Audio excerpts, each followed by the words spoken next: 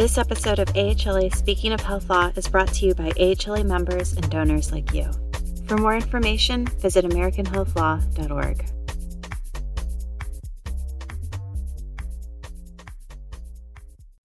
Hi, I'm Norm Tabler with this month's edition of The Lighter Side of Health Law. Greg's List.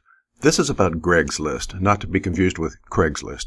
Greg is Greg Neal, the Tennessee Hospital CEO, who was so used to ribbon cuttings and other openings that he opened a surgical procedure by opening the patient. That's right. He made the first incision in a live, sleeping, surgical patient. Here's a list of the bad things that have followed. I call it Greg's List. First, Greg was fired. Second, the surgeon who let him do it was fired. Then, everyone inside, Greg, the surgeon, and the hospital were all sued for various forms of negligence. Then they were all sued for medical malpractice. Now Greg has been sued for assault, but that wasn't enough. Because Greg used a scalpel, it's assault with a deadly weapon. And, as icing on the cake, the patient's lawyer insists Greg committed not only civil wrongs, but a crime. All in all, I'd say Greg has given surgery by non-physician administrators a bad name. Now we know why. Everyone who had tuition at Yale Medical School is about $6,000 a year higher than the average medical school. If so, news reports earlier this month provide at least a partial answer. It seems a Yale Med School administrator, Ms. Jamie Petrone, has been dipping into school funds. She's pleaded guilty to stealing $40 million. You heard correctly, $40 million. Jamie would order computer devices and tablets, supposedly for the school. When they arrived, she would sell them to an out-of-state business, then deposit the proceeds in a bank account of her own business. Why didn't anybody notice the theft before it amounted to $40 million? Well, Jamie was patient. She had authority for purchases up to $10,000 each, so she kept all her orders below that amount. But of course, that raises the question why nobody noticed the sheer number of her purchases. After all, if her purchases below $10,000 totaled $40 million, there must have been over 4,000 purchase orders.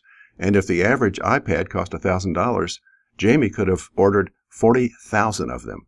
Wouldn't you think someone would notice? My schadenfreude. Schadenfreude is the term for taking pleasure in someone else's misfortune. I know it's a bad thing, but I can't help giving into it from time to time. Here's an example. I've always been a little jealous of securities lawyers. They always seem to be involved in multi-million or billion-dollar deals. They get their names in the business section of the newspaper. They go to lavish closing dinners.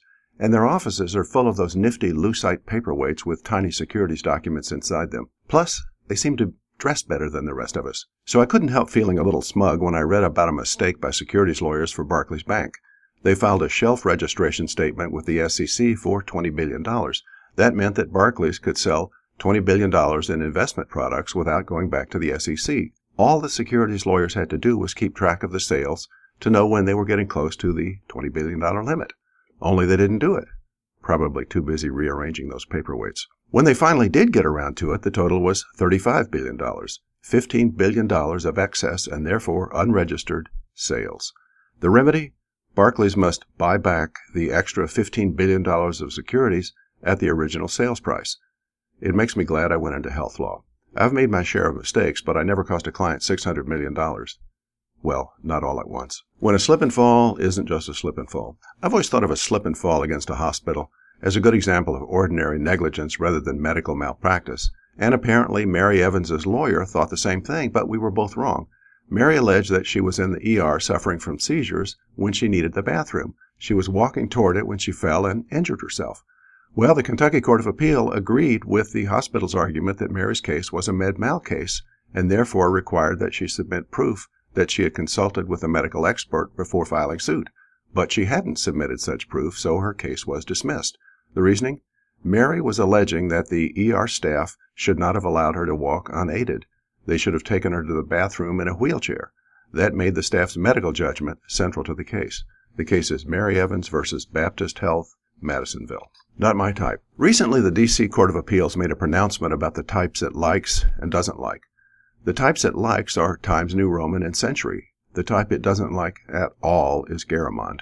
The pronouncement reads, certain typefaces, such as Century and Times New Roman, are more legible than others, particularly Garamond, which appears smaller than the other two typefaces. Use of this typeface is discouraged. So if you're filing in the D.C. Court of Appeals, remember that Garamond is the wrong type. Stick with Times New Roman or Century. Personally, I think Garamond is more attractive, even elegant, except for the section symbol, which looks a little like a seahorse.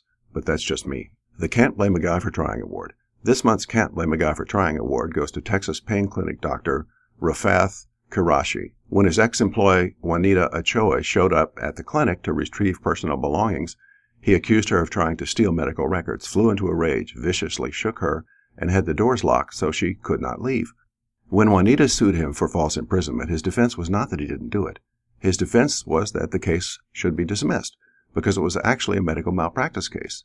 And since Juanita had not filed an expert report, as required by the Texas Med-Mal Act, it had to be dismissed. Just why was it a Med-Mal case? Why, his lawyer said with a semi-straight face, because it all occurred in a medical facility, QED. Barely suppressing their laughter, the Texas Court of Appeals affirmed the rejection of Dr. Karashi's motion to dismiss. The case is Ochoa versus Karashi, Texas Court of Appeals. Life imitating art. Remember the old movie The Fortune Cookie? Walter Matthau was a scheming plaintiff's lawyer who talked his brother-in-law Jack Lemmon into faking a personal injury so they could scam the insurance company. Matthau won the Best Actor award. In the movie, the insurance company's private investigator constantly tries to film Lemmon doing things he claims not to be able to do. That's exactly what happened in a North Carolina case. Hortense Hill sued an orthopedic surgeon, claiming that his negligence left her unable to walk. She had to rely on a scooter to get around and couldn't do things like walk and push her grandchild's stroller. But the defense showed video of Hortense walking, handling the curbs with ease, climbing stairs, loading her car with groceries, and carrying her grandchild as she walked merrily along. When the jury found in favor of the orthopedist, Hortense appealed, arguing that the video should not have been admitted. But the Court of Appeals ruled that the video was appropriate for impeaching Hortense's credibility. She opened the door to it when she took the stand and testified that she couldn't do the things the video showed her doing. The case is Hill v. Boone, North Carolina Court of Appeals. The Appeal of the Peale Approach. Dr. Norman Vincent Peale is the author of The Power of Positive Thinking, which extols the value of always looking on the bright side of everything. That's what I'm going to do with the Nurses' Satisfaction Survey recently reported in Becker's Hospital Review. Here goes.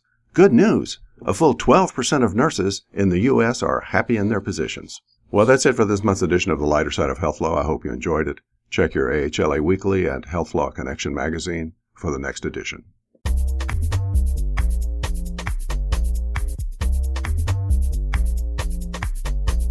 Thank you for listening.